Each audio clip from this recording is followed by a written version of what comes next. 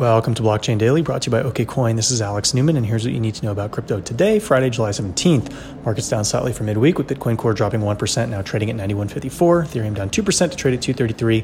Bitcoin Cash AVC also down 2% to 222, and XRP down a penny to 19 cents. And noteworthy comments of the day, Ripple's CEO Brad Garlinghouse said that China leads the U.S. in crypto regulatory outlook. I don't know if this is true, false, or merely said to be inflammatory, but certainly interesting to take note on. Until Monday, this is Alex Newman.